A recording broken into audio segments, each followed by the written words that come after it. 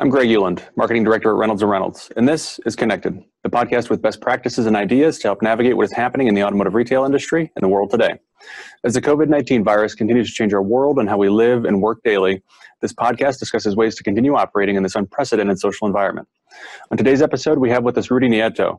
Rudy's the Sales Vice President for Enterprise and OEM Sales at Reynolds & Reynolds. Rudy, thanks so much for joining us. Howdy, good morning. Morning. It's good to have you on. Rudy, before we hop in, obviously we have a little bit different setup on today's episode. We also have with us Jessica Rudnicki from Reynolds & Reynolds. Jessica will be the new host of Connected going forward. Jessica, thanks so much for coming on. Thanks, Greg. I'm excited to be here. Good. Well, Rudy, I wanted to get into it today and talk with you about the larger groups in the country. You get to work with some of the largest dealership groups out there every day. How's it going for them, and how are they handling this situation? Well, I think they have a similar immediate approach to all the other dealer groups out there. Is first and foremost, they've been very concerned about the health and safety of their people and their customers, and so it's been a progress. It's been a process of going through making sure everybody's safe and taking care of first things first there, and then quickly thereafter figuring out how are we responding to this new normal. And the longer it's gone on, the more the new normal is setting in as more of a permanent kind of condition as far as the way consumers look at a transaction with a car dealer. Yeah, for sure. And in that light, I mean, anything specific that you're seeing those larger groups do that maybe we could share, or is it kind of common, some of the same common practices that we're seeing across all dealerships? I think the interesting part is the move to the move to digital and the words like touchless transactions, whether it's in fixed operations or in variable operations. I think that was a pretty logical progression. A lot of them saw that when the COVID really took hold in mid-March, they all had some level of plan in place on making that pivot. And not to say that they were waiting for something like COVID, of course, but they knew that there would be something that would cause that to pivot, and consumers would, the consumers and their employees, moreover, would be more willing to adopt that full digital experience.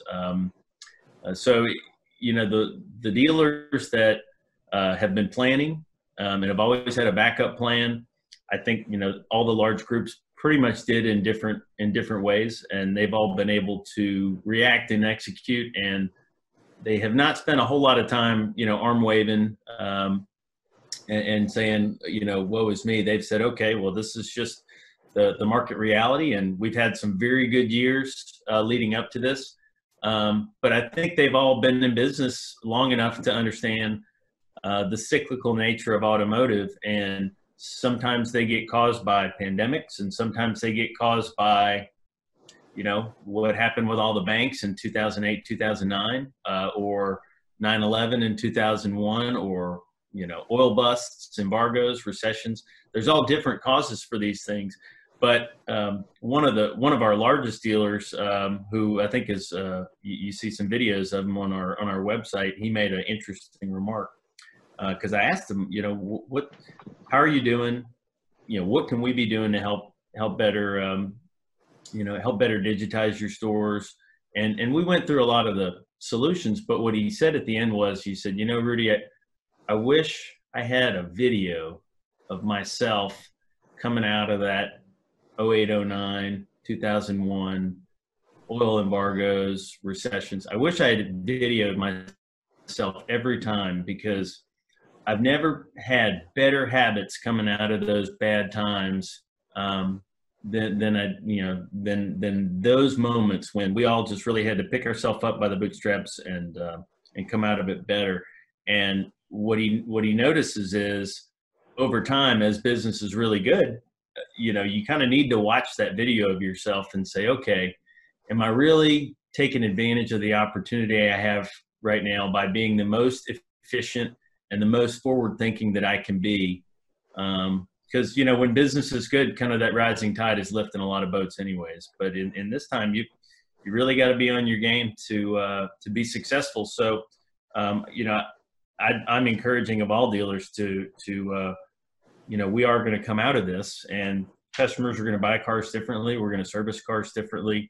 I think Reynolds Solutions are going to probably behave differently. But my hope is that we don't forget the pain, not to say I want everybody to feel pain, but I don't want anybody to forget the pain and sacrifice that it took to come out of it. So that way, this is going to eventually happen again. We'll be just as prepared to head this on next time, whenever the next cycle hits. So a lot of optimism in the groups. I think their people are all very motivated, which is a common theme that I see with Reynolds as well. That speaks to good leadership. And I think they're also looking at acquisitions going forward, because that if there are stores that are saying this is too much and this COVID stuff, I just can't deal with it. I mean, I think that could be a dynamic. It's an unknown right now, but I think everybody's looking to come out of the gate strong as soon as we can start doing business again. It's good to hear. That's good to hear. And Rudy, what do you think that optimism that you mentioned is driven by? I mean, are you starting to see and hear some positive momentum in the marketplace as far as sales and demand goes?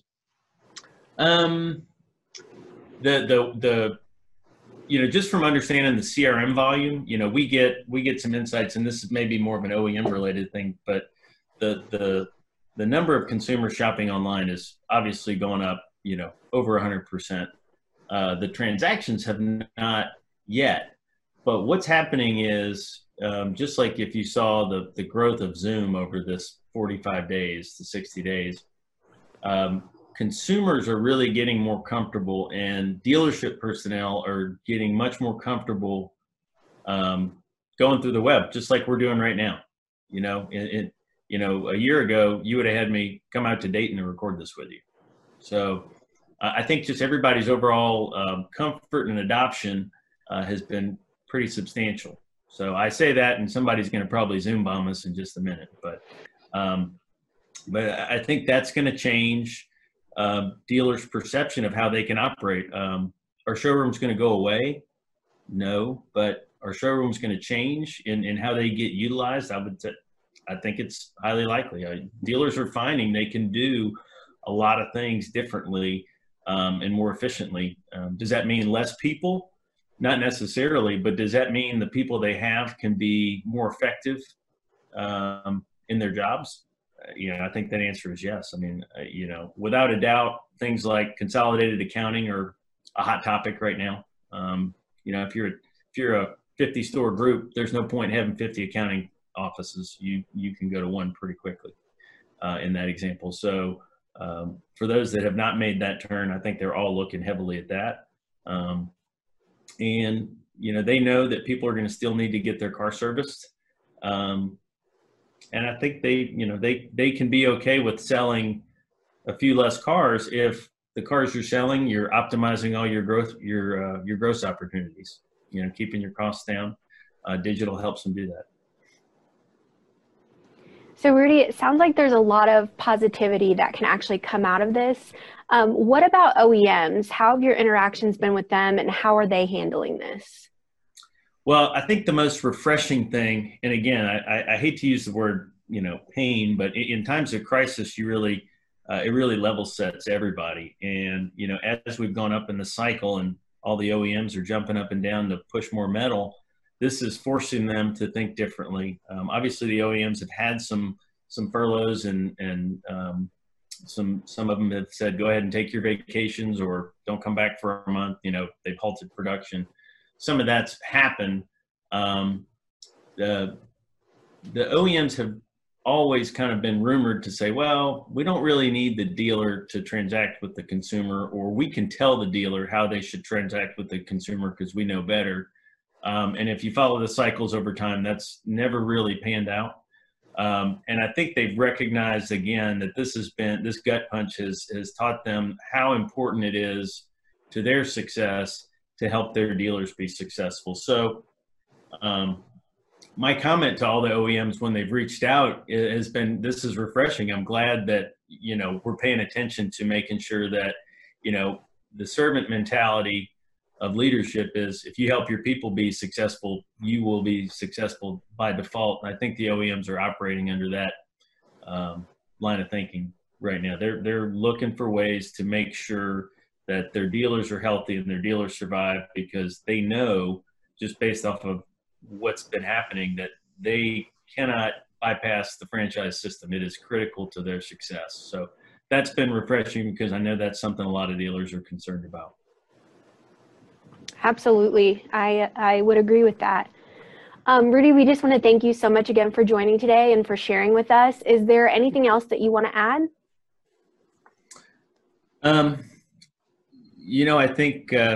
I think everybody's projecting what's happening with the SAR. It was at 17 to 18 million. Now we're going back and forth of 12 to 13 to 14 million. But I think the most successful dealers are going to be the ones that come out of this thinking, how can we use this opportunity to get better? So a couple examples, Greg, I've seen some of the offers that we're putting out there for, free trials on new solutions, free training classes, webinars, utilization over Zoom as opposed to on-site. And all of our account teams seem to be very excited to offer this. That's one other common trend I'm seeing is, hey, while we're cooped up, great time to do a lot of blocking and tackling on how to get better. So, I would just continue to encourage dealers to look at that time to make themselves better in the interim. We have a lot of things we can do to help be more efficient, use your software better. And I think a lot of dealers are taking those things and executing new strategies, real time as they learn some of these new things. But I would just highly encourage that kind of behavior. I'm doing the same myself with spending more time behind the scenes with OEMs and enterprise groups, making sure that they're maximizing their opportunity, because there's going to be a race for all these customers when things open up and people say, let's buy cars. One thing I think everybody's forgotten is after these stimulus checks come out, nobody submitted their taxes on time. So there actually may be a little delayed rush from people getting their taxes submitted when they're due July 15th. So I think we'll have some wind in the sails, and there will be some cars to get sold, but we're going to get through this. Very good. Well, Rudy, thanks so much for coming on and taking some time out of your day. It was definitely nice to talk with you. Okay. Happy to talk to you guys. Y'all have a good one. All right, you too. And Jessica, thanks so much for coming on, and we'll see you next week. All right. This has been Connected. Stay safe, and we'll see you on the next episode.